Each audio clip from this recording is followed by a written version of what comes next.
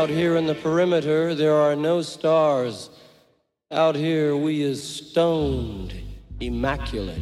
Hello and welcome. This is the C86 show. I'm David Eastaugh. As you know, we love a special guest this week. It's going to be the turn of the writer, journalist and musician. It is Jérôme Soligny, who I spoke to very recently to find out more about life, love, poetry. And also a new book that has just come out in English, because it's just been translated, called David Bowie Rainbowman, 1967 to 1980. It's available from all good bookshops, also online. It's hardbacks, amazing publication. I probably mentioned it has 700 pages and it's worth buying now. Anyway, this is the interview, so you can find out much more about everything, really. So after 7 minutes of interest and casual chat, we get down to that exciting subject that was the early formative years. Take notes, I will test you at the end. Anyway, Jérôme, over to you. It is quite funny because, I grew up listening to the music that David Bowie loved the most, which is basically jazz and bop, And one of the last conversations I had with David, we talked about the music that my father liked, and the record that my father had. And actually the records I inherited because my father died when I was writing the first volume of Rainbowman. And so I grew up listening to Dizzy Gillespie, Wes Montgomery, Errol Garner, Miles Davis, Mingus, you name them, you know what I mean? All these, And David told me once regarding jazz, because he had vinyl records in New York, and he somehow he kept some of the vinyls he had when he was young, and I mentioned a few records that my father had, and my father bought when he was a student in Paris, and he said, "Well, I've got this one. Oh yes, I've got this one. And does he have modern jazz quartet, for instance, or whatever, And so I grew up listening to jazz, but my mother, she made me one of the most beautiful gifts, and of course, and she bought me singles by the Beatles when I was like 9, Right. When I was 9, it was the end of the 60s, and the Beatles were, I bought my first, I was bought my first Beatles singles when actually they already split up, So I think one of my first single was Get Back with Don't Let Me Down on the B-side, and probably the Ballad of John and Yoko with on the B-side Old Brown Shoe, Right. And if you only had these two singles, because at the time, it's not like today where you have access to everything you want, but I remember when I started buying albums from the age of 9, but sometimes there was like 6 or 9 months between two albums. It was not like, well, I'm going to buy an album every day, And I remember, I think I spent maybe 6 months with only these 4 songs, and needless to say that they changed my life, because the Beatles to me are the best band in the world. There's no competition. There's no, so, and luckily enough, it was the end of what we call primary school in French, Mm-hmm. and then you go to another different kind of school when you're around 11. And when I was around 11, I was given a bag, by somebody who was actually older than me, and he gave me a bag with 3 records in the bag, and he said, you should listen to this. You're gonna love that. And there was the first Roxy Music album. There was Killer by Alice Cooper, and there was Hunky Dory.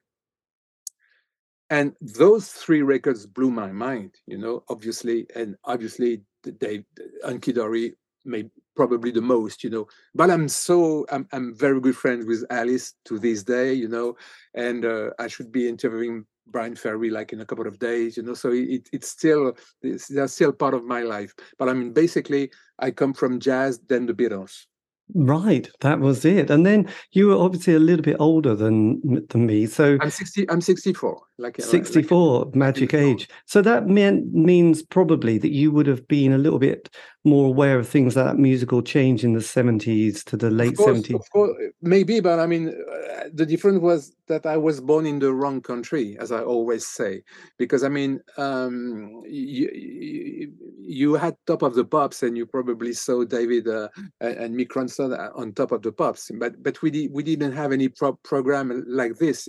I mean, the first pop or rock programs on French TV were kind of very late, in the evening, and it was gloomy black and white, and for a long time, and I think it's part of the magic, for a long time we had records, but we couldn't put images on, you know what I mean? We couldn't see anything except the record covers, So I remember listening to My Love by Paul McCartney, and kind of thinking of things, imagining things, and one day I saw the video clip of My Love, and I said, well, it's got nothing to do with everything, all the things that I was imagining when I was watching it, So it was also a time where you had to create. I mean, you had the music, right, and you had to create the rest, But now you see everything, So it's quite yes. different. We struggle. We had to struggle slightly to find our sort of yes, like you said, you'd buy one album, possibly two albums a year, a few singles. Again, not many, but you'd play the B-side because you wanted to get your value for your Yeah. 69p that probably took several months to And save also up. because I was a musician, I mean, I had my first record on the year that I discovered on Kidori. I started to play guitar on that same guitar that I still use to this day when I write songs for other people. Yeah, I've got the same guitar. But I mean, so I had a period of time where I used to like 10 years after very much, or Deep Purple, because of the guitar players, And actually, we did the launch of Rainbowman in London. We did it at Dean Street Studio, which is actually Tony Visconti's old studio that now is run by the daughter of Alvin Lee, the guitar player of 10 Years After, So, Right. so it meant a lot to me to be in Dean Street Studio because the place used to be owned by Tony, but it meant also a lot to me because it's now run by Alvin Lee's daughter, Alvin Lee is kind of my guitar hero, like Mick Ronson, of course, but Alvin Lee. If I can't sleep at night, I try to find something of Alvin Lee on YouTube, and it makes my night. Yeah, well, absolutely. I think the first time I came across Alvin Lee was that was it the Woodstock film, and sort of Yeah, being of quite, course, that was the first time I'd seen this face and this kind of expression of him of rocking course. Yeah, out, and yeah, it was yeah. it was quite something, really. We all the next day went to school and were quite excited by Alvin Lee and Of his. course, of course. Yes, it was good, solid, and obviously Richie Blackmore as well was one of your other guitar heroes. Yeah, it's funny because I mean, being a journalist since the early 90s, I've got to meet all these people, and it's like a dream come true. I think it's a very sane, safe way of meeting your idols. You know what I mean? Because I had to do it for a reason. I mean, I would never wait at the door of some backstage to get an autograph or make a selfie, which I found totally ridiculous, but I was pre-selfie anyway. But the thing is that, of course, when if you're lucky enough to meet them, there's always that moment where you say, "Would you mind signing the record?" So that Yes, absolutely. God, that's fantastic. You have a nice 1 hour sort of relationship with that person. They can be your best friend for that moment. So then, just briefly then, so your 80s, you'd left school, probably left home. Were you then playing music, or were you just Yeah, going yeah, to yeah, yeah. I mean, I still do actually. I've got what we call a very low key kind of a musical activity. Except that I tried to have a band, which didn't work. I tried to be a solo artist, which didn't work really, in terms of money. I made two stupid albums that some people are always happy to tell me that they like it. Which I appreciate hearing, but I mean, I can't stand listening to them. But luckily, I was kind of lucky to meet some French singer who was at the dawn of his own career, and who is a very good friend of mine now, and was a man of his word, and who loved my songs. And he said, "One day I'm going to sing your songs," and he did it.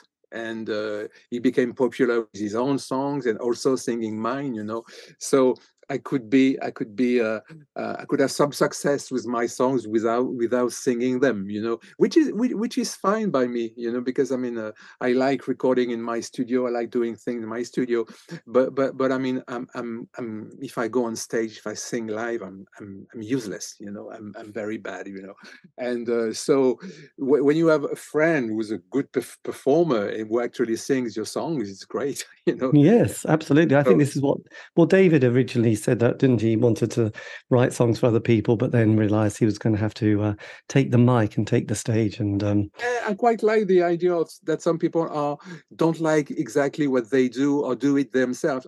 I mean, David always considered that the music he was doing was inferior to the music of the people he respected, and he was sincere saying that, and for instance, John Lennon, as you know, he didn't like his voice, and some people find him one of the greatest singer. yes, I know. I think Jimi Hendrix as well was very kind of embarrassed by his voice, didn't like anybody watching him, and he would just go Yeah. away and do his vocals and then just come out thinking, oh, is that okay? So when did you then find, or when did Mr. Bowie appear in your life then? I know you mentioned Hunky Well, Dory, but you were... funnily enough, a couple of years before meeting David, I was working on two projects: a film soundtrack for music for a movie, and on my first and last album on a major company, which was actually BMG at the time. And I wanted to. I needed a good musician with me because I on these two projects I did most of the music myself, and I needed a pair of good musicians. So I asked a guitar player who was a good friend of mine.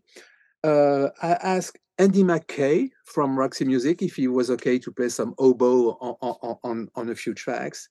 And as many people know now, I found Mike Garson in LA, who was totally out of the rock business, because as you know, he left David in 1975 or something, Mhm. and then that was it, and he had a very long gap of not hearing about David, and David probably not hearing about him. So through my music publisher was Virgin at the time, we found Mike in LA. And so Mike came to Paris and Brussels to record with me on these two projects, like very early 90s, between 89 and 91, And a few years before this, I was approached by somebody from the French magazine Rock and Folk, Mhm. who said, Jerome, would you like to write for us? And I said, well, I'm a musician or struggling musician. I try to make some money with my music, which I find it kind of hard. But I mean, luckily, my friend Etienne Dao sings a few of my songs, so I could buy the house I'm in, and eventually he said, well, if you, what I would like you to do is, I mean, be a journalist, but not like a rock critic, but go interview them and and spend time with them, and just because you're a musician, maybe something will happen, maybe something special will happen. And he was so bloody right, without actually knowing it. So funny thing is, I was in the studio in ICP in Brussels, and I had a phone call from my editor saying, Jerome, Tin Machine is coming to Paris in a couple of days. You got to interview David. That was my Mhm. first time. And he said something like, you've been talking about David Bowie for years, and now it's time for you to to face the man, So I did. I went, as explained, I think in the forward. It was a great meeting. Obviously, I was shaky and everything. All that you can imagine of a fan in front of such a monument, if I may Mhm. say. And eventually, at the end of the interview, it lasted kind of long. It was quite long at the time, you know. Now, if you have 10 minutes with Mick Jagger, you're happy, you know. But at the time, I think I was given an hour and a half with Tin Machine, you know. And eventually, at the end of, I gave him my book, you know. And at the end of the interview, I said something that probably lit a spark or whatever. And I said, "My Garson says hello." So he looked at me kind of strangely and he said, "What do you mean, my Garson says hello?" And I said, "Well, I'm that tiny kind of musician, you know, and I'm working on a project and actually I'm recording with Mike." And he said, "Where?" And I said, "Well, he's in Belgium, in Brussels, and I'm going to go back there tomorrow, you know." And then I was leaving the hotel. I was in the lobby, you know, and Coco ran after me. Coco Schwab ran after me, Yes. and she grabbed my shoulder. And even though she speaks French, because as you know, she's French, you know, she told me in English, "What are you doing today?" And I told her, "Well, I'm going back home, and then I'm going to go back to Brussels. I live in Le Havre, you know." And eventually she said, "Well, if you want to stay with us, you can stay with us. David would be happy to talk to you today, you know," because he was doing some promotion in Paris for Tin Machine, you know, so going from radio stations to TV sets or whatever, you know, and so I spent that day with him, you know. That's what my first day. After the interview, I spent like up to 7:30 in the evening, you know, Hmm. in his car. Sometimes he talked to me, sometimes he didn't, you know. When he was having makeup or whatever, he said, "Come with me," and we talk about totally different things, many things, going from many subjects related to France. You know, he talked to me about Pierre Laroche, you know, the makeup guy he used to work with because he Mm. was from North Africa. And then eventually he wanted to know if I knew him. He talked about theater. He talked about Le Havre, you know. He talked to me about Le France, you know, the ship, because as you know, he used to go a lot on ships and whatever. So we talked about that, you know, and it was like a kind of random discussion of somebody who felt at ease for some reason, you know, with me. And the most funny thing, and we laughed about that not so long ago with Reeves, is that David had a very high-class dinner at Chateau de Versailles with Iman on that same day. And obviously, at some point, he said, "Well, I'm sorry, I can't have dinner with you because I'm going to the Chateau de Versailles with Iman." So of course, you know, I said, "Well, I understand, no problems, you know." But he arranged a dinner with Reeves because he wanted me to stay around, you know. So I had a dinner with Reeves Gabriel for the first time, you know, and I spent the evening with Reeves. And then finally, I took my little car and I drove back to my place. So it was my first meeting. It was to be like an interview, and it lasted the whole day. And when I said, so the day after, I'm back in Brussels, and Mike says, "How did it go?" And I said, "Well, you won't believe it, but actually I spent the day with him." And he said, "Well, I'm not surprised, you know. I know you both. I'm not surprised." What do you mean you're not surprised? You know, I'm very surprised, you know. And Yes. of course, the end of the story, and then it's finished, is that 10 days after this, he called back Mike. You know, Right. There you go. That's quite an interesting story, isn't it? and Because he said, I'm gonna need some piano on some soundtrack that I'm doing. You know, it was the Buddha of Suburbia. You know, so Mike went to record a bit of piano on the Buddha, and it's the first time they met after, I think it's 17 years. You know, so yes. so maybe I lit a bit of a spark in David's mind, but actually Reeves knows this story, and Reeves also told me at some point that the Tin Machine had considered having Mike on piano, you know. Uh, but you want to know why they didn't pick him in the end? It's because in the Tin Machine there was only divorces, you know, and Mike was married. So David said, "No, it can't work because we are the four divorces, you know. If somebody is married in the band, it won't work, you know." No, absolutely. So Mike always say that I'm a quite bit responsible of the fact that David did call him, which I'm not sure, because I'm pretty sure that David Bowie needed nobody when he wanted to call back a musician. But the fact is that Reeves, Gabrons, and me, we talked about Mike to David, and he did call Mike 10 days after that, or a week after that. Yes, it's kind of interesting, isn't it? Because I know that David had an issue with Tony Visconti for a while, and then patched that friendship. But and with Mike, and with Mike, and was that to do with Mike's? Was it Scientology at the time? Yeah, he was. To be honest, there are as you know, I think that the Rainbowman is about music, and yes, and I know more things than there are in Rainbowman, but they got nothing to do with music, and they don't serve the music, or they don't serve David as an artist or as a musician. So there's no point for me to write them or to discuss them, but it's not a secret that there was a bit of a riff-raff, an argument with some people, and eventually I think David had that thing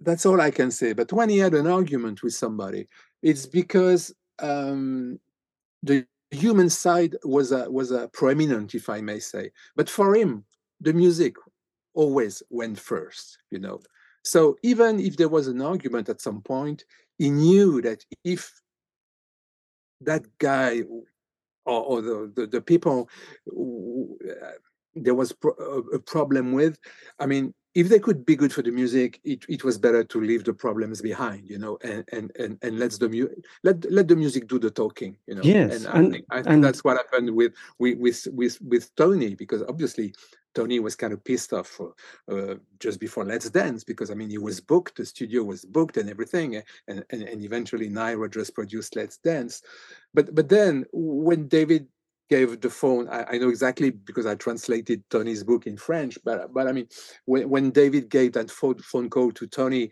saying, I'd like to have a coffee with you, nobody was stupid enough to say, no, we don't want to do that, or no, so that's it. I mean, David used to think that music always came first, which can be tough for human beings, for human relationships, but that's the way it was, Yes, well, I think Neil Young had the same attitude to it was always about the music, and if he meant he was just going to leave Crosby, Stills and Nash because it wasn't working, he was going to do it and follow his path. So then, okay, so coming to the book, so your relationship started around that 90s, the early 90s, and the beginning of his kind of, I suppose it's interesting because that's the beginning of his kind of relationship, which is kind of where the film Moon Age Daydream kind of finishes, isn't it? When he kind of finds a certain domestic happiness. And obviously that's also the end of Tin Machine as well. Mm-hmm. And then your friendship begins, and then he goes through quite a different, quite like you said, he does that soundtrack, then he does his drum and bass stuff, and then he sort of goes to Hours and then plays Glastonbury. Black Tie White Noise, I mean, Black Tie White Noise was my first major David Bowie interview, because I mean the one before was Tin Machine, so again it was also, I mean, it says a lot about how he was, because when Black Tie White Noise was released, the album I was working on with Mike when I met him for Tin Machine was released 3 months before. And as stupid as it can sound, I brought my album to him, because I wanted to give it to him. So I arrived in the studio. That's the first time I met Alan Edwards, was a good friend of mine now, and who I respect a lot, and we did so much for David. And I take my record, my own record, to give it to him, and he looks at it and he says, Jérôme, what do you think? I've got it. And I said, what do you mean you've got it? I bought it. What do you mean you bought it? Yeah, I bought it because, I mean, we know each other, and I knew that there was your record out, and I bought it, as if it was so bloody natural that he could buy the album of a dwarf like me just because we met before, you know? And he said, actually, I can talk to you about your album if you want. And he did, you know, for 15 minutes, he kind of reviewed my album, what was good, what was not good, you know. Actually, he made me a great compliment, you know. He said something, that's the only thing I can say because I already said it and it's quite funny. He says, you're a bit like Morrissey. And I said, what do you mean I'm like Morrissey? Well, I know exactly who are your influences, you know, but you can't hear them. So a bit like Morrissey. He says Morrissey is a fan of the New York Dolls, you know, and when you listen to Morrissey, it doesn't sound like the New York Dolls, you know. And he said same for you, same for you. I know you're a fan of Roxy music, of course, of my music or T-Rex, you know, and your music doesn't sound like this at all, you know. So it is again something that that's the only time I was about to interview such a huge rock star. And actually, first thing he told me is, "I bought your record." Yes, God, that's quite soon. So then, did you, from then on, was it a kind of case that you just kept kind of a casual friendship in, you know? I never use the word friendship to describe that relation. It's always people like Tony, for instance, or people who knew us at the same time, you know, or people who saw us together, you know, and Tony did, you know, and Tony did. Actually, it's probably the one who saw us the most together. I always considered it was a professional relationship. You know, we never had, as I said, we never been to holidays together. But actually, No. but we did have a cafe in New York because he knew. I remember coming for interviewing Lou Reed, you know, and the office knew that I was coming, you know, and I got an email saying if you got time tomorrow, maybe you can have a coffee with David or whatever, you know. Who would turn this, you know? So that's the kind of thing. So I had this relation up to the very last interview where I could kind of. I was not the only journalist from rock and folk to interview him because there would be no reason. We have another guy at rock and folk who knew David's music very well. So sometimes it was him, and sometimes it was me. Maybe it was more me than him. But I mean, but the thing that I did a lot because I was invited, you know, is that I went backstage many times, you know, or I went to the hotel many times, you know, and we could have a discussion in talk in the lounge or whatever, you know, at the bar, you know, and talk about music, talk about what I'm doing, talk about kids, you know. Yeah. I think I bought a book to Lexi when she was a kid, you know, and he wanted to know about my children, what kind of music my my my my son was listening to. My son had a band at the time, so one day he knew there was a track out. He wanted me to send him the MP3 or whatever, you know. He was very curious, Yes, you know, absolutely. of music, you know, and so it was one day he told me that the reason why there was such a relation is because I was a musician first, you know, and he could sense that I was a musician first, you know, and eventually he was bloody right because the only reason why Rainbowman happened is because when I said to the publisher, okay, I can do something about David, but I just want to talk about music and I want to talk to as many musicians as I can, you know. I was pretty sure that the publisher was a very prestigious one, you know, Gallimard, which is probably the most notorious in France, you know. And I was pretty sure that he would turn me down because I thought they might be interested in sex and drugs and rock and roll, you know. And my book is only about music and the way the record were made, so and the tours or whatever. And actually, I think that angle is something that is so in me because I remember, you know, he was kind of one day he said, "Is there a song that I never played that you would like to hear?" When I play live, and Yes. I said, "Well, I don't know, tons, you know." And he said, "Well, just name one." And I said, "Well, Quicksand. You never played Quicksand live." And you know what he said? He said, "Hey, it's funny because Brett Anderson of Suede just told me the same thing." And he said, "Well, I should play Quicksand one of these days." Next thing you know, the tour afterwards, he would open with Quicksand. Yes. So he And was actually asking what people thought, and he was listening to people, which is not a very rock star kind of attitude, you know what I mean? No, it's fascinating You know? though. So that was that his kind of reality tour that you sort of that came up to? Because I saw that tour and I'd seen him at Glastonbury in 2000. Was that kind of towards that period that when you Well, I were? was on stage at Glastonbury, it's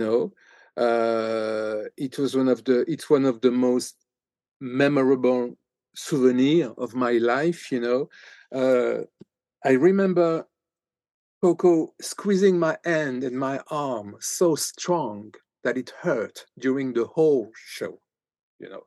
That's 2.5 hours. Did you have a big As bruise? you know, Glastonbury, I mean, you can have a bit of the press and VIPs on some some kind of scaffolding on Yes. one side. Actually, you see in the movie, you see where we were. You can't see exactly people, but you see where we were.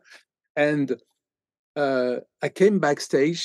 She grabbed my arm. She took me there, and it's been a kind of a joke for a couple of years because I mean, but she was very strongly, catching my arm, and and and and and I think she was moved to tears. I was moved to tears, and David was moved to tears because he left the stage and he was actually crying.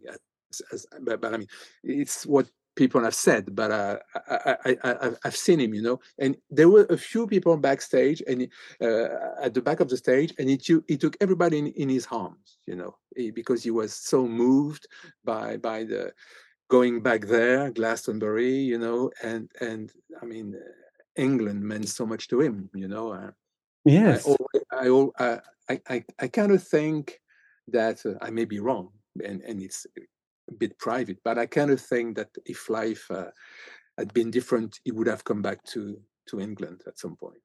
Yes. Well, it does sometimes. Yes. Surprised on how many people eventually start to gravitate. Just like John Lennon, actually, John Lennon had mentioned it, to a few people a few weeks before getting assassinated. Yes. That's that's another strange kind of relationship with David, wasn't it? And the Elephant Man. So then that was 2000. Then as we progressed on, obviously he brings out his 2 albums, Heathen Reality, does that tour. Are you still kind of in touch and keeping up, Well, yeah. I think obviously, I think a reality tour, as we should say, is probably the one I've seen the most gigs. Because I think it's close to, I don't know. We actually also the outside tour. I went to the premiere in New York. Then we visited a few Hartford, Connecticut, and probably Boston too. We kind of followed a few days with my friend journalist Eric, and that David used to like too. And we did we did see a lot of all the French gigs of except one of the reality tour, and went to London, went to Germany at some point. So I right. remember exactly, but we saw it. So and mostly every night I could go to the sound check, and be as discreet as possible, and most of the time, Coco or the French or tour manager would say, "Come and say hello," maybe I would leave like 5 minutes. I would stay like 5 minutes or half an hour. It would depend on the occasion. But I mean, always there was always a word, and how are you? How's the family? And after the gig, he was always asking what we would think, and listening. Yes. Was the sound okay? I was not sure about the sound tonight. Yes, it was good, David. Yeah, you're sure, and then of course reality and we've got great memories of the Olympia, and the Olympia it's really funny because it meant a lot to him because, as you know, it's like Edith Piaf used to play, and Jacques Brel and the Beatles, Yes. and I remember being backstage 1 hour before the gig, and I was using a small corridor just with my wife, when we were actually about to leave to go to the venue, and and and he came the other way, and I was with my wife, and he didn't look at me. He only looked at my wife, and he went to her and he said, "Sophie, how are you?" And he started to chat with Sophie, and without watching me, without a single look at me. And after like 5 minutes, he said, "Jerome, you don't mind because I always see you, right? And I never see Sophie. So now I talk to Sophie. That's a kind of humor, Yes. he could have. So, and she was like, oh, but I mean, he's a bit like Paul McCartney. I mean, Paul is like, I mean, you feel at ease with Paul because he's so down to earth. David was really down to earth with us, because Yes. that's the David Bowie I knew. Actually, the David Bowie I knew is the David Bowie of the second volume, the David Bowie of the first volume I never met, but the second volume is basically the David Bowie I knew. So, Yeah. you know, So then, obviously there was the tragedy and sort of sadness about the health. Did you keep any relation, any communication going during those kind of period? no, to be exactly honest, the situation is that I didn't know about the illness, so I'm not going to pretend that I did, that I knew, because I didn't know. The last email I received was December 2014, so I had no news during 2015, except that in 2015, Tony Visconti came to Paris for directing a string section on a couple of songs of some project that I was working on at the time, and I'm still working on. The longest album that I'm going to record. I mean, an album I started 10 years ago. It's a bit ridiculous, but it's the truth. And at some point, Tony wanted to he told us, I'm going to say to David that I'm in Paris and that I'm recording with you. So he had a bit of a bit of a FaceTime with David, and he showed David that I was in recording in the studio, and we just said a quick hello like this, and that's it, And when I went to see Lazarus in New York, I spent the maybe 2 afternoons with Tony in his studio, and obviously Tony knew. But obviously, Tony didn't tell me anything except the fact that we are really close friends for 30 years. So he was very respectful of the fact that he didn't say anything. I could sense that there was something, but it would be pretentious of me to say that I knew or that I figured out that he was ill or whatever, because during the notice, there were so many rumors of him being sick, and he was not. Yeah. That in the end, I remember people telling me, like in 2007, something like this, have you heard about David Bowie? He's nearly dead or whatever. And I said, well, I'm not sure that he's nearly dead, because he went to see Jeff Beck at some small concerts in a small venue in New York, or maybe it was 2004, whatever. But I mean, sometimes people would say the rumors I never trust, So funnily enough, when everybody thought he was very ill, maybe he was not that ill, and eventually in 2015 he was ill, but nobody really suspected, So. No, it definitely did. So then, when did you, just to sort of talk about the book, the projects that came out, when did this start? When did you decide? You saw the publisher. Well, as I was saying, when David passed away, the week after David passed away, I had offers from French publishers like I never had in my life, in terms of money, in terms of whatever. They wanted me to write anything, even crap, but as long as it was quick, to be released probably, to be published probably before the Christmas afterwards, Yes. I turned them all down. I refused. I refused quite a lot of money. And some of my friends say, Jérôme, you're totally ridiculous. Accept, take the money, and write anything. And I said, no, I'm not going to do that. And I meant it that I didn't want to record anything, except that one day I had that phone call from a guy from Gallimard saying, Jérôme, we understand that you don't want to write anything about David because, you were kind of close to him, or you knew him very well, or whatever. And he said, well, just going to say this. Whatever you want to bring to Gallimard, whatever your idea is, whatever your project might be, we're going to sign it. We're going to publish it. So I went back to my place. I talked to my wife, talked to my kids. And in my mind, just because I'm a musician, even a very tiny one, I started to think that maybe if we could tell the story of the recordings as best as I could, and have a lot of interviews of people who actually worked with David, knowing the fact that I already knew quite a lot, it would be a good angle, But I was pretty sure that the publisher would turn down, and actually he agreed, And then to say very shortly, I got totally carried away by the project, because at the very beginning, I thought that maybe I would use, 50 or 70 interviews, And in the end, for both books, it's 320 people that actually talked to me about David. So there are people who talked to me after his passing away, and obviously bits of Mick Ronson or stuff like that are things that I had in my archives, in my reservoir, if I may say, of all interviews. The bit with Lou Reed talking about David to me is something that I already used in some interviews.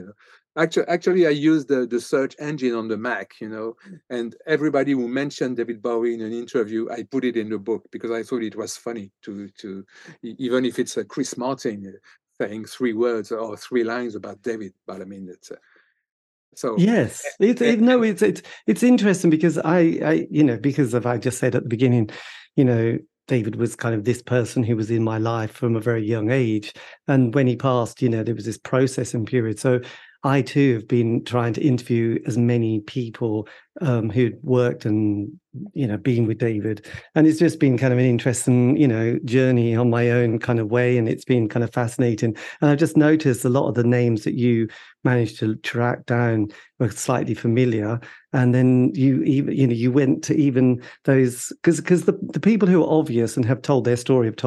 So in a way, it's like, well, I don't need that anymore. There is a big issue when you try to do what you call oral story or part oral story. People talking. If you simply listen to people talking, record them, and put it in a book, it's going to be a crap book. Because these people, they lived whatever they can talk about, whatever they talk about. But just because they lived, they didn't take notes. They lived it. They didn't take notes, right? And obviously, in the flow of a conversation, they make mistakes. So some people that I wouldn't name who made books about David, which is an oral story, it's full of mistakes. I had a deal with the people I talked to, and even if it was Mike, and obviously even if it was Tony, because it's quite notorious now. But when I translated Tony's book in French, I actually corrected close to 150 mistakes, factual mistakes that are in the English edition of Tony's book. Mm-hmm. Because when I realized that there was a lot, I told him, and I said, Tony, I've got this problem. A couple of things that are not exactly right in terms of years, song titles, name of musicians, slight details, But I think that if you're somebody like Tony, or if it's Trevor Horn or George Martin who tells things about his recording, it should be accurate, And Tony says, Jérôme, please correct anything you want. I trust you, Actually, we have that joke that Tony tells it. He told it the other day when we were at the lounge. That's sometimes when David would have dinner with somebody and he was mentioning things that happened, things from his past, and he wouldn't remember. And he said, well, somebody's got Jerome's number. We got to call Jerome, And I guess it's the same for Kevin Can, And Yes. people who know things, because I mean we learn them and we check them. It's not enough to have one guy telling you the story of the recording of Golden Years. If you want to know about the story of the recording of Golden Years, it's great to have Carlos. But if you can have George Murray, it's great too. When I know that George Murray did talk at some convention last year or something like that. But when I met him, when I found him in 2016, he never talked to anybody before, and he told me so. He said, "Well, I'm so glad you asked me questions because nobody ever asked me." So I wanted to have, obviously, the big shots because they are needed in such a book, but I wanted also to have not the small people, because to me there's no small people, because somebody who is like the second engineer or the second assistant on a recording, actually the guy is there from 9 in the morning to 9 in the evening, and so he knows everything, So he saw a lot, and he has a lot to say about the way David was working or whatever, and so that's what I wanted to capture. It's what really happened in terms of. I think I find it quite funny that, for instance, it's a good example, I think, and Mike knows about it.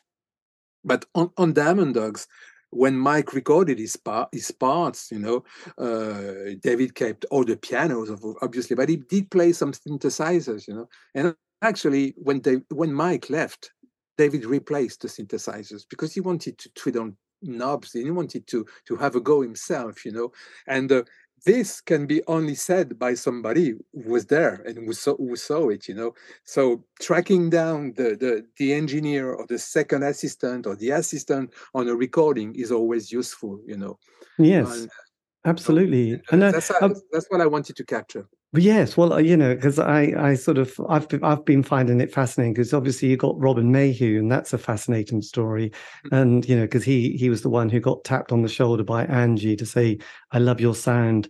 Could you help us with our sound because our live?" But also, you also get people who I know David was influenced by, but people like from Comus, Glenn Gorin. How did you sort of know that part? Well, because I think Comus is mentioned in Kevin's book, So I wanted for the Space Oddity chapter, which is one of my favorites actually, because everybody was talking about the Arts Lab, So we've all seen a few photos of the Arts Lab, David with curly hair, whatever, And I thought it would be interesting to actually ask people who played the Arts Lab, to tell us how it was, And I find it quite strange actually that nobody had this idea before, and so I kind of have a list that I made, of people who did play the Arts Lab, and I tried to reach them, and happen to discover it's one of the things that I discovered in the book, and all Bowie's friends are David's friend agree with me that David used to like progressive rock a lot. Yes. Obviously, he was at the first showcase of King Crimson, but I mean, he used to like these bands, and he used to like the Strobes or whatever, and for him it was like an honor to have them play. And the people from Comus are great because you talk to one, and then the guy says, well, maybe you could talk to somebody else, from the band, So I happen to have 3 members of Comus, I think, in the book, and it's great because they tell different things, You were actually mentioning Robin, but Robin Mayhew, he's got his book out that I have. But what he says in Rainbowman is not in the book, so it's kind of same for John Hutchinson, Yes. And did he send you a CD from the? Yeah, of course he did. Yeah. I bought it actually because I knew that he wouldn't mind if I and the little ticket he had inside it as well. Yeah, it was totally pirate. I mean, he's totally not allowed to do that. But I mean, for some reason, the estate would let him do that. But I mean, yeah. So I tried to have a different perspective, and I think it was great to have these people who actually played Yes. the arts lab to tell us how David was, you know. And the other character, because also I managed to track him down. And you know, because when I was growing up, I had an older brother who was into prog rock, and we liked, you know, Yes, Genesis. But then, you know, this character called Billy Ritchie who was in Clouds or 1, 2, 3, and you managed to track him down, and that's the kind of the beginning really of prog rock. And then he has a great story because David's sort of hanging out with him, and then he has his moment where there was that thing, that mojo that he's kind of he was great, you know. It was to be honest, because I don't mind being honest. It was only he wrote to me, you know. I think I did talk to 80%, you know, and some people only wrote, you know, and so I think Billy only wrote, but I mean. He wanted to set the record straight about the fact that David was a fan of him, you know. Yeah. A bit like Phil May, actually, is the same. I mean, one of my favorite interviews in the book is Phil May's interview when he said that David was a house stalker, you know, because he was like trying to understand everything. So he was like spending hours harassing the Pretty Things to understand why they would use that pedal and not this pedal that he had seen at some other gig with some other band. You know, who could imagine that David Bowie was taking that much care about guitar pedals? You know, and so you know, it's like the palette of a painter, you know. So you got many colors that you I think Hermione says in what she wrote about the book that we have a portrait which is very different to the portrait that everybody has, the classic portrait that everybody has of David Bowie, you know. But because it's the people who were there. It's not coming from me. It's coming from them, you know. Yes. Well, it was kind of interesting because, I mean, you know, that period, which I've often found quite curious because the work that he was doing in the 60s, if it wasn't for the work that he did after that, would have just all been put in a forgotten cupboard somewhere. But there was things that he was trying to do. And a couple of weeks ago, I did an interview with a woman who Jill, well, she calls herself Jill Smith, but she was married to Bruce Lacey for a while, and Bruce used to do these kind of performance arts things, and you know, and apparently David, you know, was aware of it and went to a couple of these kind of performance arts stuff in the sort of the late 60s. And again, you know, I found that curious, a bit like the Comas stuff or Billy Ritchie, and you know what. And you know, and all those kind of people that he was kind of trying to work out, how do you navigate to the next bit where, you know, I'm going to become, you know, the 70s David Bowie, which is, you know, that's a huge step. Do you sort of think, how did you go from that, which was not going anywhere fast, to suddenly, wow, the stars have lined up and now things are working? I think they simply did, you know, and it happens in an artist's life, you know. And obviously there was a big push from people around him and Angie too. So you might ask me why Angie is not in the book, you know. So Angie is not in the book for the same reason that Ava is not in the book, or that obviously Iman is not in the book. Iman is not in the book because she didn't make music with David Bowie, you know.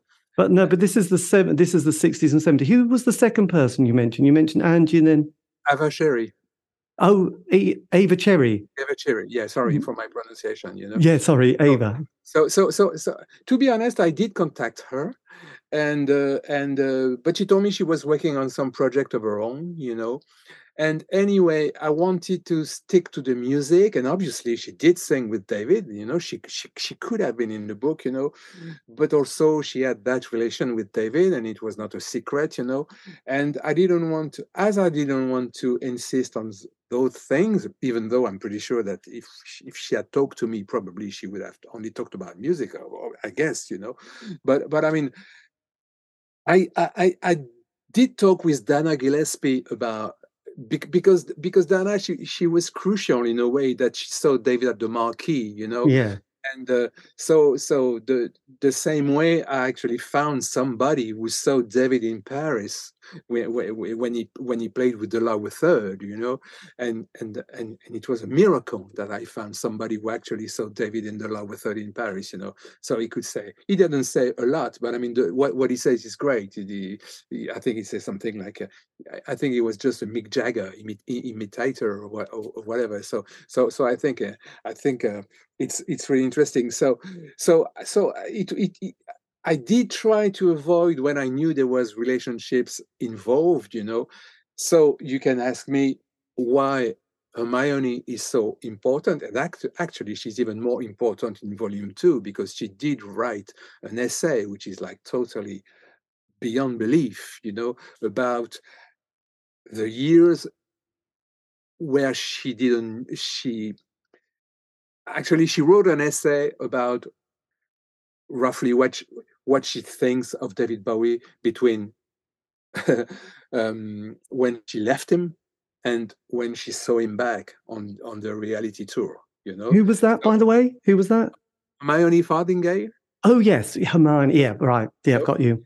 She's with Tony and Reeves and maybe Mark Platty. She has been and my Garson. She has been of a major help, But I mean, also much to my surprise, because as you know, she never talked to anybody. She came to the lounge and of Rainbowman, and she insisted on coming. And I said, "Are you sure?" And so she talked in public about David for the first time in her life, because she did talk in the in the documentary a bit, but she was not really happy because she all that was kept when she read David's Valentine letter, but the reason why Hermione is in the first volume is because I consider, and I'm not the only one, of course, like feathers and turquoise.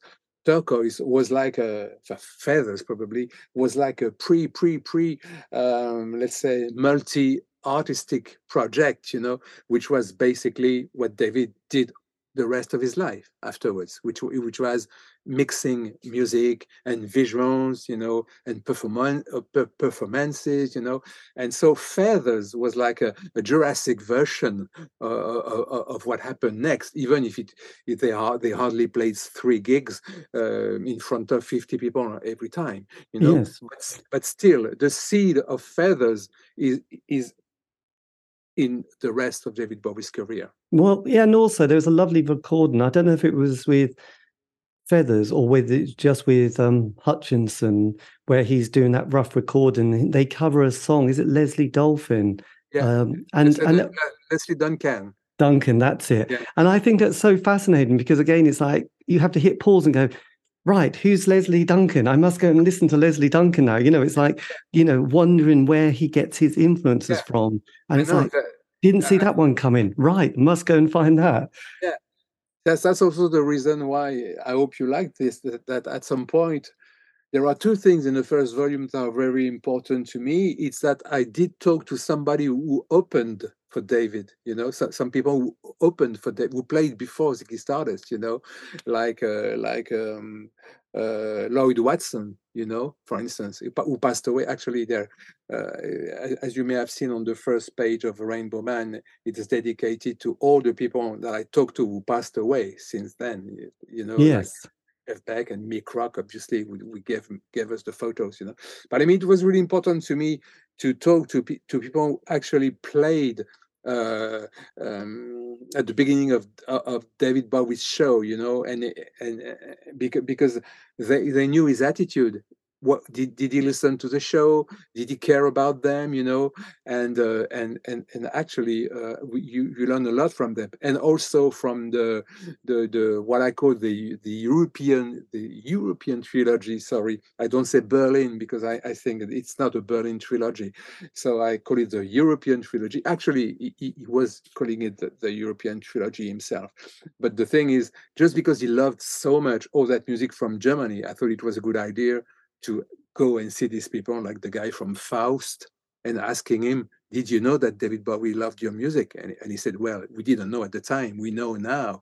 But I mean, we're so much into our own world, you know. So I would have liked to talk to Kraftwerk, you know. But actually, he was pretty much, David was more influenced by other people, by Can. But I did manage to talk to all these guys, you know, and also to try and correct things when it was possible, you know, and because that's always been very important to me to correct things, you know. There's probably a few mistakes that I made myself, you know, but I try to correct, you know, like many people considering that Heroes is the only David Bowie album which has been recorded from start to finish in Berlin, you know. Everybody says that, you know. Of course not, just because it's been mixed in Switzerland and it's actually written on the cover. Yes. So, yes, but it's funny. What one thing you said just quite a bit earlier about people and their stories, because I've been fascinated reading through, and but there was one that you had with Ian Anderson, which I did an interview with Ian years ago, and he told that story about David and Steel Eye Span and getting the saxophonist and the teeth and the money, and I was like, Jesus. And I thought that's amazing. Some people obviously he was wonderful. I mean, he was wonderful. I mean, so many people. I mean, Steve Harley, so many people. I mean, everybody was happy to talk about him, and everybody was happy to talk about him to somebody who was also a musician. To be honest, because actually, I mean, Ian. I told him I've got all the box sets of Jethro Tull, you know, and he said, "Is it true?" And I said, "Yes." Can you show me? Can you show them to me? And I said, of course, they're in my, you know. So I went there and I grabbed. To be honest, I've got them because I worked for EMI for quite a long time, you know. And so the back of the Jethro Tull back catalog. So, but I've got 3 versions of Aqualung and everything. So he said, okay, you're a true fan, you know. So, but I mean, he was great because I mean, obviously that anecdote of David saying after all this time, he said, I never charge you for the saxophone part. Well, is it too late to send you a bill?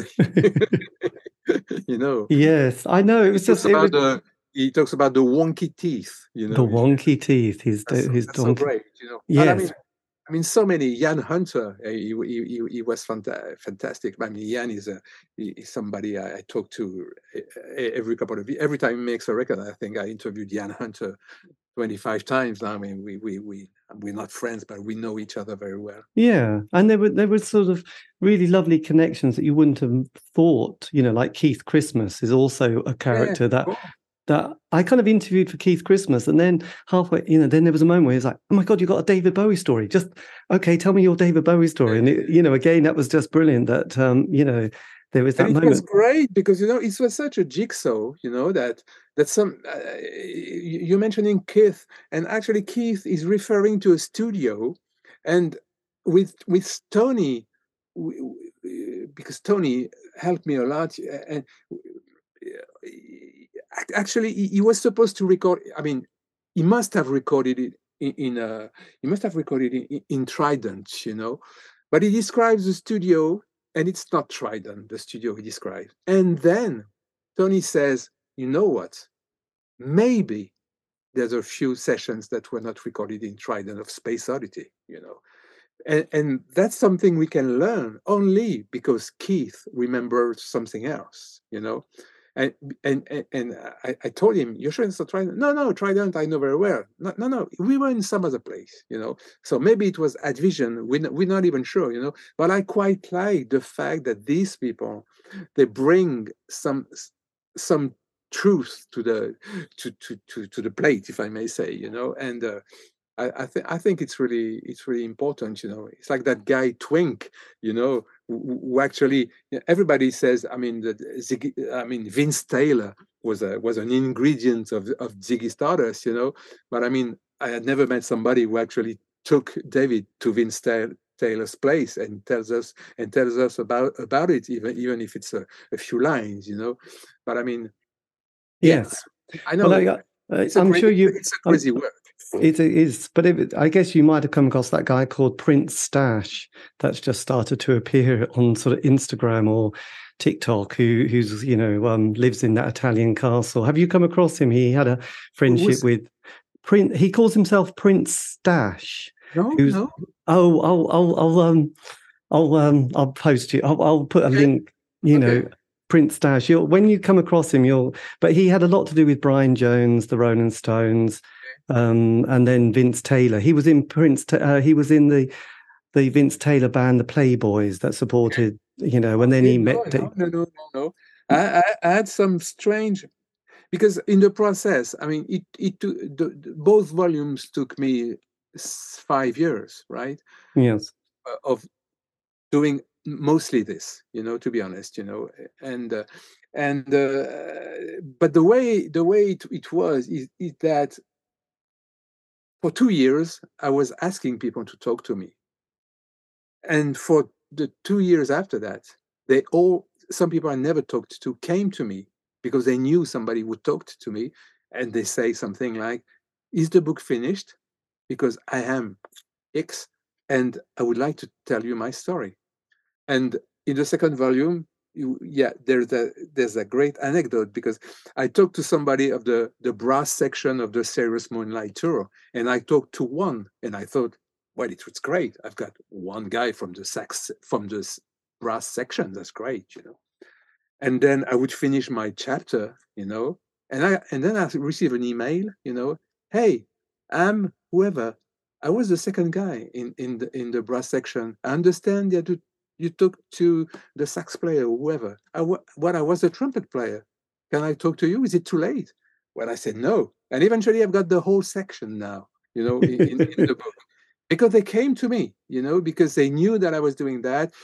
There's this crazy French musician, writer who's doing that thing. I mean, he allows us to talk, we never, because, so I checked, I did something very simple. I checked the jackets, and the covers, and corrected things, there's actually big mistakes in the official credits on David Bowie records, I mention them every time I can, and eventually tracking these people down was really funny. You know that Eugene Chaplin, the son of Charlie Chaplin, actually was an assistant on Heroes, And when I knew that, I said to myself, well, I've got to have him. I'm pretty sure he has nice things to say. And I saw a documentary about Charlie Chaplin on French TV.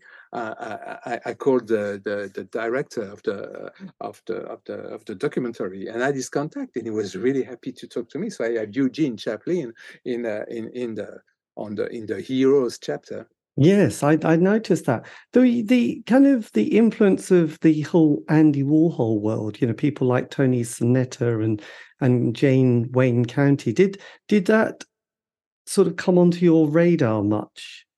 So there was an issue about this, is the fact that roughly when I started Rainbowman, it's when Tony DeFries is starting to do with a podcast thing, and just my situation being that I didn't want to talk about private things, I didn't want to talk about money either, and I didn't want to talk about management much, Why? It's because actually, if you choose to not talk about all this, you say, okay, I don't know much, I'm not going to talk about it. But some people talk about it, but they don't know much, So I can see the point, nobody knows the figures, nobody has seen the contract except the people who were there, and obviously, I guess all the main man people knew, But I mean, I write in Rainbowman, as every good Bowie writer should, that DeFries was crucial to David's success, so was Angie, and I'm pretty sure that Tony Zanetta and all these people did their best, and they did succeed, in making him a star, whatever the cost, But I mean, they did succeed, So I didn't ask them because they were purely management, and they were purely on the business side of things, but obviously I have a real pleasure listening to the podcast of Tony de Vries, and even though maybe not everything is true, but I mean I don't mind really because the guy was there anyway, and but it was not my angle. If I, I've got this great book about the Beatles called You Never Give Me Your Money. I think it's Mark Pretres who wrote this book, and it's only a book about the money issues of the Beatles, and he did a fantastic job. I hope it's Mark. If it's another journalist, I'm sorry, but I mean, that's not the kind of book I would make. And David, yet there is so little thing that have actually transpired that you can only guess. I mean, maybe the contract with the EMI for Let's Dance is the only figure that $17 million, in advance, or is it recoupable or not? We don't know, So, No.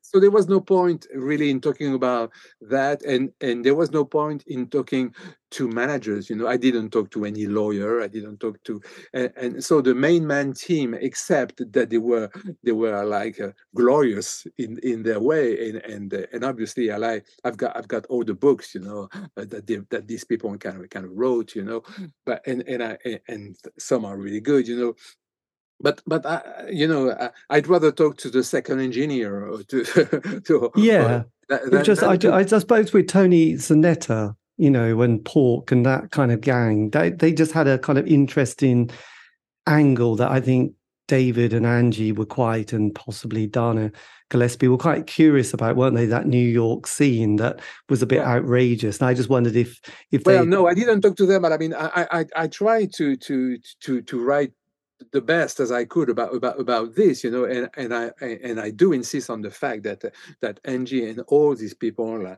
were really important. There's no denying from me regarding them, and nothing bad, but it's true that I didn't do that, and I didn't feel, and then also because I mean Tony was telling everything on the internet, so.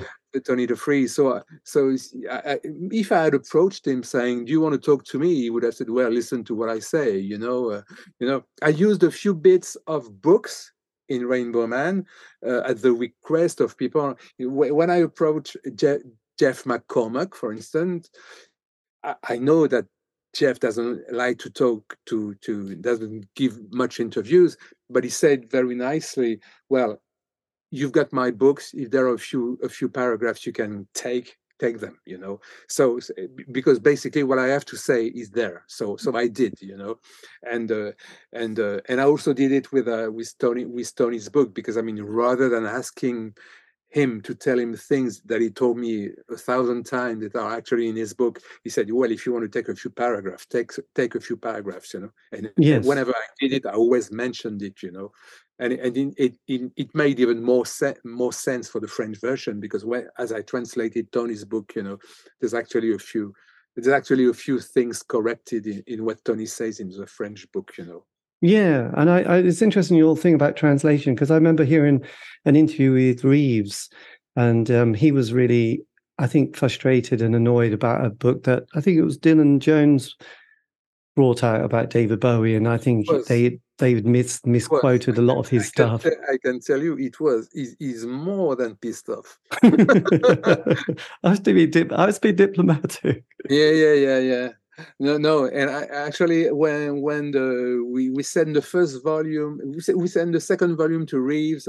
His wife went back to me and said, and she can translate from French to English, and she said, Jérôme, I'm reading you. I'm translating to Reeves the French book, and he's listening to it, and he tells me that he thinks he's listening to him.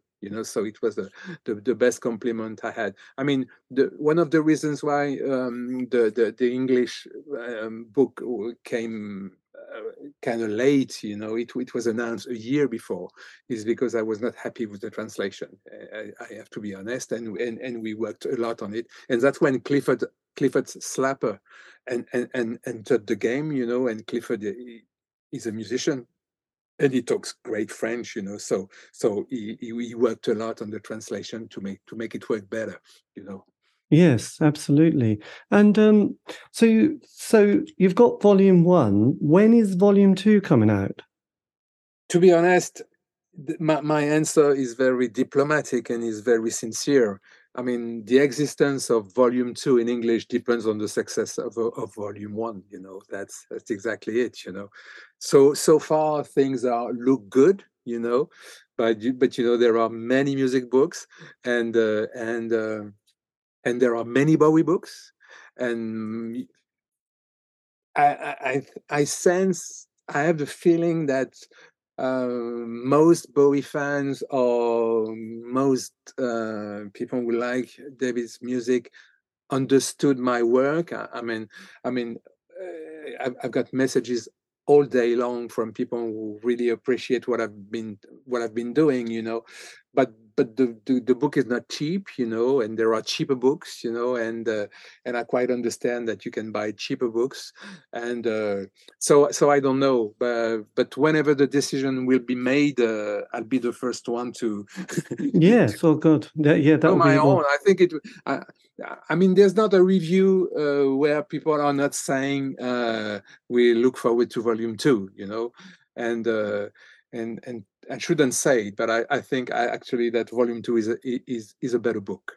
Right. Well, yeah, absolutely. Well, no, this is. I mean, I think this is amazing. I mean, there's two bits just to finish. There was a lovely. I was pleased to see Fast Eddie from Motorhead, who was a nice little paragraph there from Fast, because I love it. I love Fast Eddie, and also interestingly, Lemmy was born the same year as David Bowie, and whenever those two were ever asked about their musical influences, they both said Little Richard, and then all the others. It was a great memory. It's something I found in a notebook that I had at the time, because obviously I think it refers back to a concert in the late 70s in Le Havre, Motorhead playing Le Havre in the late 70s, and obviously I was not a journalist, but I remember we played pinball with him, and we were just kids, and Lemmy was having a Jack Daniels at the venue, but the guitar player did come to the bar where we were all waiting for the gig to start, and he played pinball, and we were like, my friend and I, we were close to him, and at some point, I had a David Bowie T-shirt, and he says, "You're a David Bowie fan." And I said, "Well, yeah." He said, "Best gig of my life." And I said, "What do you mean?" "Well, I was at the farewell gig, at the Hammersmith Odeon, and I was so not shocked, because obviously but for us in the late 70s, the Hammersmith Odeon gig was like I don't know, a fantasy, a dream, or whatever. And to be actually close to a guy who were there, it was really impressive. And I had a little notepad, or whatever you call it, where I used to write bits of ideas for songs, or whatever, or names of girls that never looked at me, or whatever. And I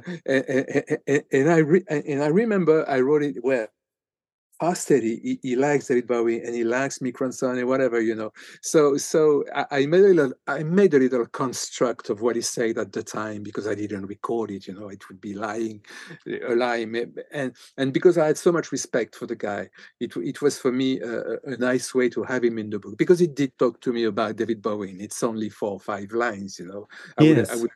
I wouldn't write a paragraph about a tiny memory, But I mean, it was also a way to pay tribute to this guy. It's like Roger Glover, for instance, from Deep Purple, who actually saw David when David played, I don't know, the Isle of Wight for the first time, like in the 60s with one of his bands, And he said, "Well, I remember it was quite good. Anyway, it was better than the Rolling Stones." So I just put it because it's funny. If somebody wants a complete study of David's music from Roger Glover, it's not the book, but I mean, I think it's good. I mean, I suppose there's also that quite famous picture of Sid Vicious when he was very young, when he's got that Bowie haircut and the T-shirt, and but then you'd have, I like these. I love these few things. When Lenny Kravitz, for instance, I think in the first volume, Lenny says something like, "People don't remember, but David is also a great lyricist.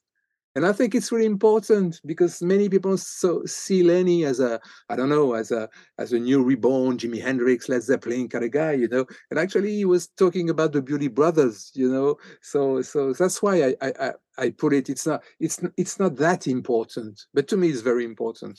Yes. And do you sometimes have moments where you think, oh God, if only? I was thinking of Dennis Davis, actually, like people like him missing moments of getting an interview with Dennis. Of course, it would have been great. To be honest, because that drum sound that he has on those albums is like nothing else, is there? Yeah, he was like I think Tony Visconti talks the best about him, and Tony is always saying very beautiful things about him, but he was an amazing drummer. Look Back in Anger. Suffice to listen to this. It's crazy. But I will see. So of course, I mean, I was lucky enough to have all the Spiders from Mars because I did speak to him at some point, to them. Sorry, at some point, all of them, even Trevor was kind of a nasty about the whole thing, I mean, but anyway, he was such a great bass player, and I remember talking to him after a gig with Uriah Heep, so it was a bit afterwards. But I also had a policy is that when I ask somebody, I could ask once, twice, and if it turns me down, I never insisted. So the big absent of the book is Brian Eno. I did wonder the Brian Eno, because obviously, yes, he's yeah. Yeah, but you can you once he knew that I was working on a Bowie book, it was closed doors, And eventually, it's a bit of a regret because I have so much respect for the man, I mean, to be honest, I mean, I'm sorry, I know we have to be quick, but I listen to 2 albums every day. Every morning I listen to Carole King. Every afternoon I listen to Brian Eno.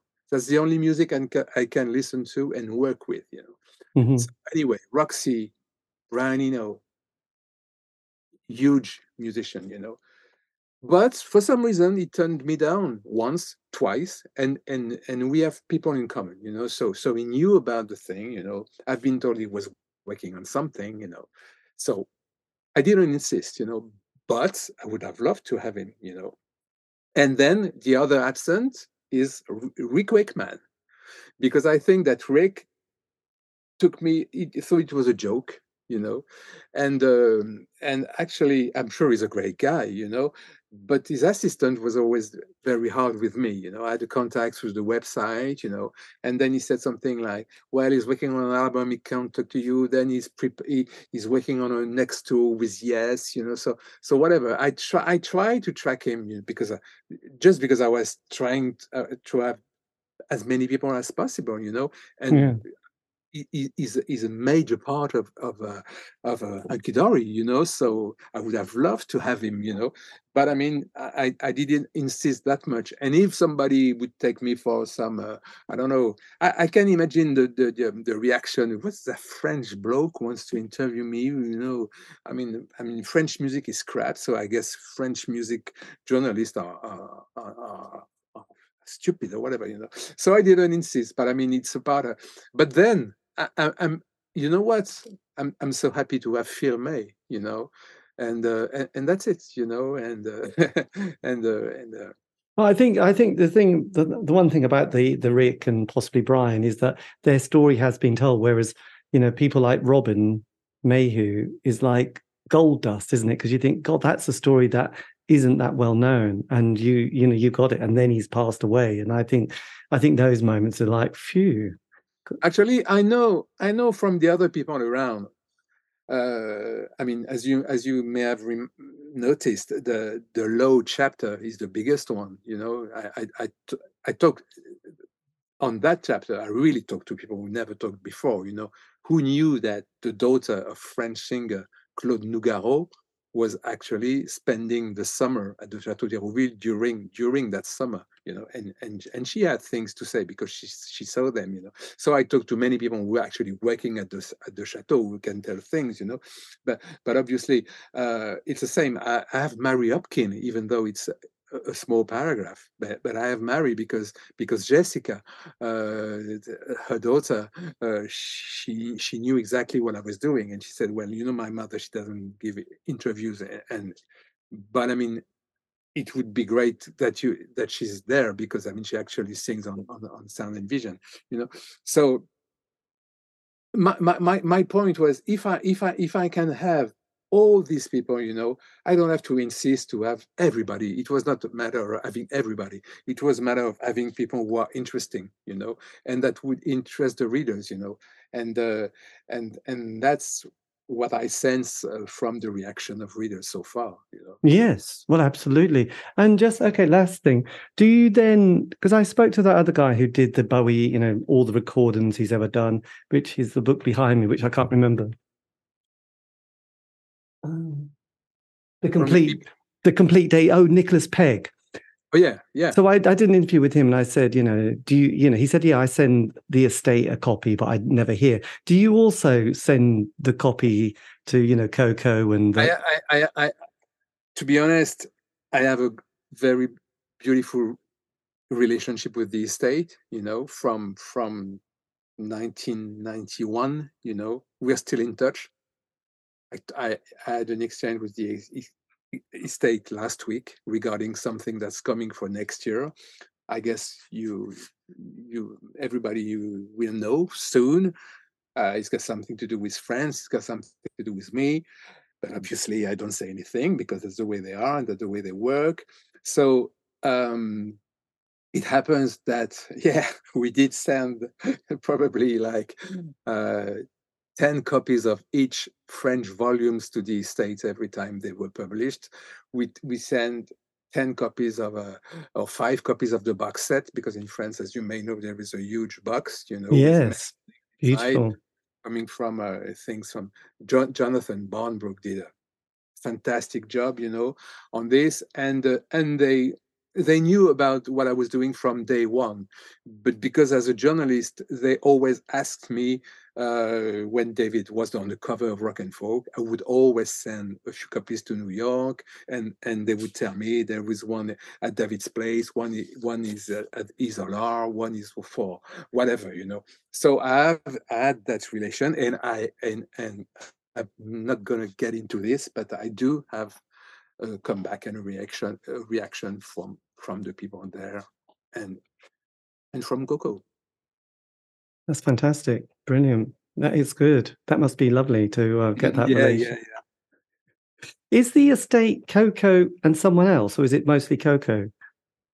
I'm not going to talk about this at all. That's fine. That's fine. That's fine. Because first, I don't know much. No, to be honest, the person I was talking to when David was alive is still the same. There was a funny thing. I can tell you this because it's funny. Sometimes I would talk to this person when, for instance, we used to ask something for the magazine when it was the 40 years birthday of Rock and Folk. My editor says, Jérôme, David Bowie, ask David Bowie to write a few lines for Rock and Folk because he's been on the cover so many times. He'd be happy to write a few lines for Rock and Folk. I say, well, it's not exactly the way it goes, But I mean, he was my editor at the time, and he says, well, I insist, ask him. So I would send an email to the person at his alarm, at the office in New York. And David would answer directly to me from his own email address.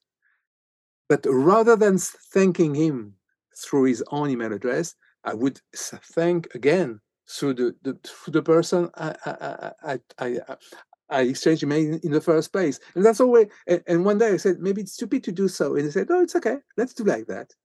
So actually I never sent an email to David Bowie because I never used the address, Yes. Because I wanted to respect this, and of course it would have been, I think the only time I ever did is there was an album of a French band. They wanted to listen. It was a band called Air, that French band. Oh, yeah.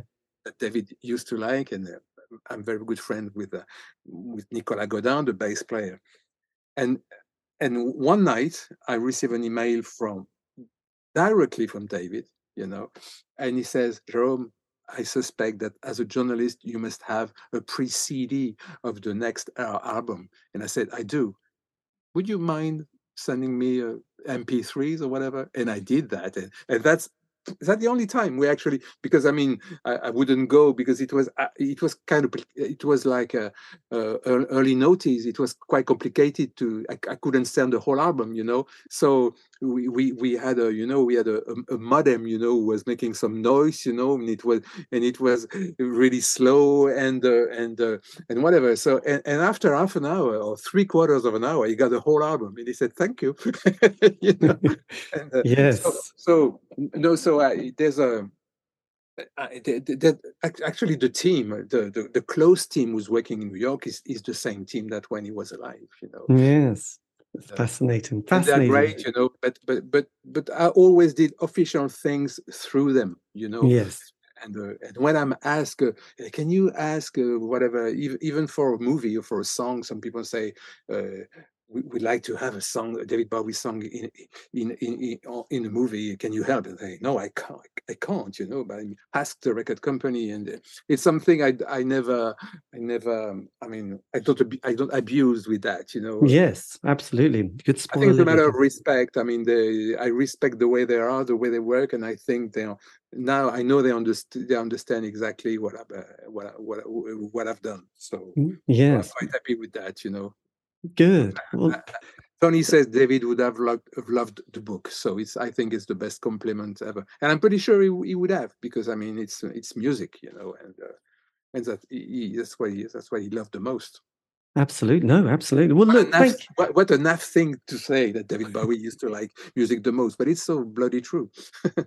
Well, yes. Well, I do remember, just lastly, there was a brilliant interview he did in the 70s with Mavis Nicholson, where he's in that red jacket and he's talking, and he's got a fag, but he looks amazing. And he said he couldn't fall in love because that would take away from focusing on music, that he couldn't give that much of himself to relationships, which obviously changes after 92 and 93. But it was kind of interesting, that focus.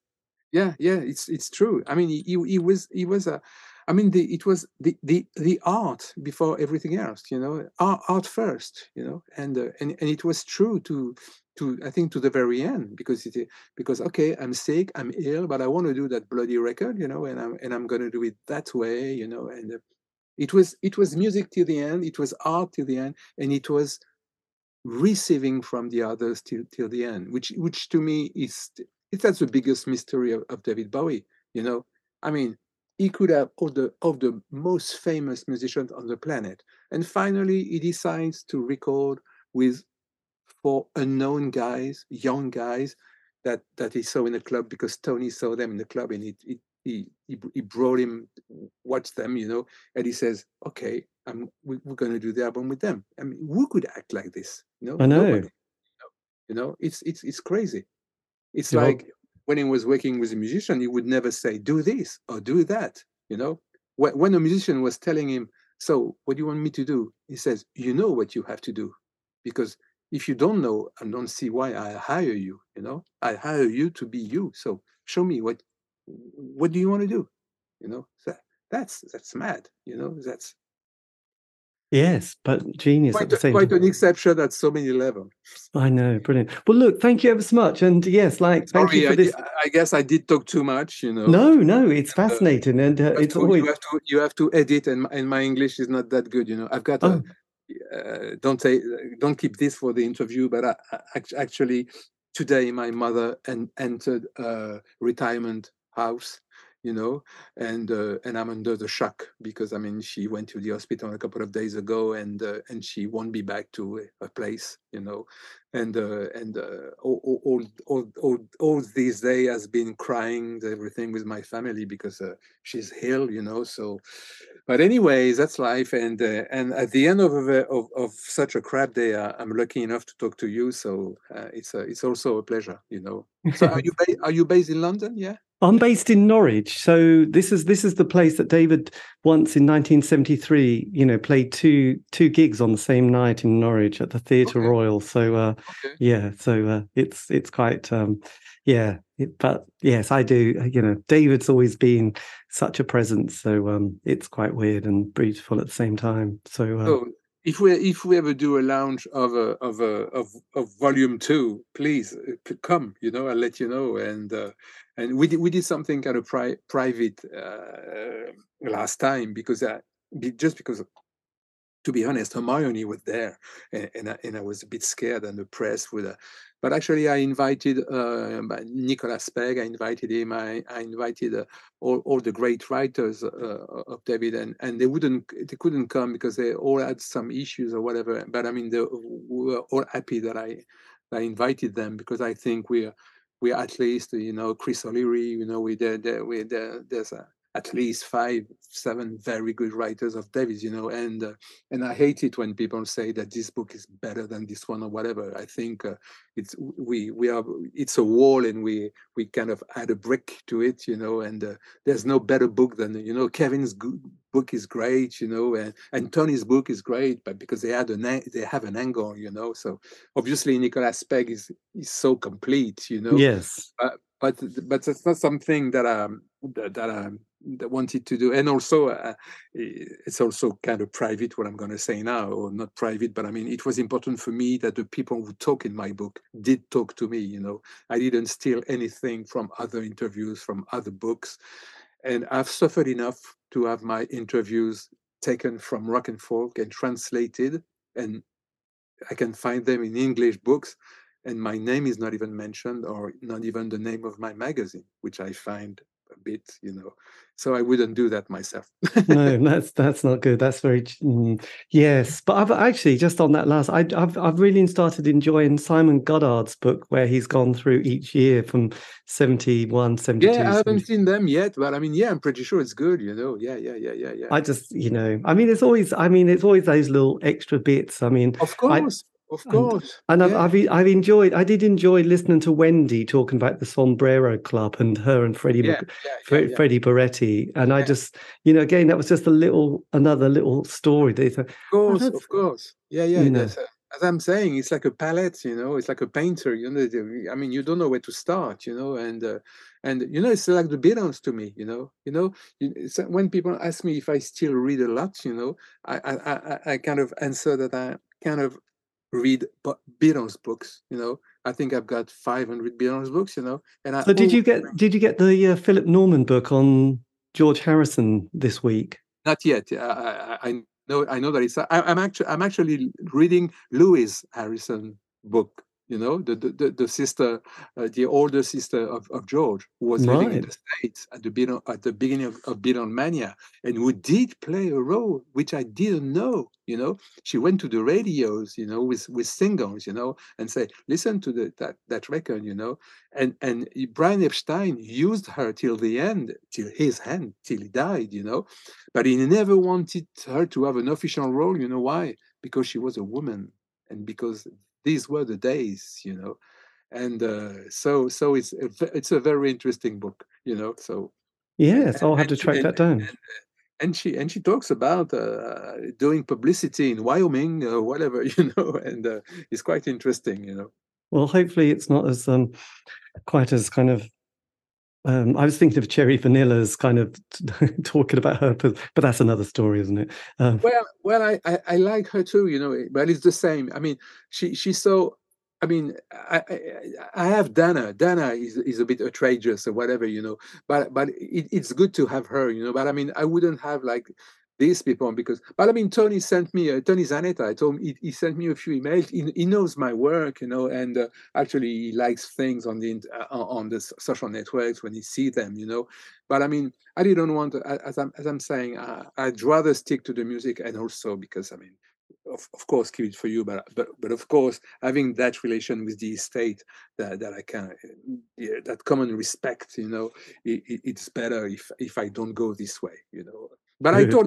I told Angie at the time, and she said, Jerome, if you ever need anything, actually, she told me a couple of interns that are in the book, and she said, if I can be, I understand. I said, well, I'm not going to go there and she said, I totally understand. If I can be of any help, I'm here, and that's it, And she never came back to me saying, yeah, I could have told you better, whatever. No, never. Sure. So.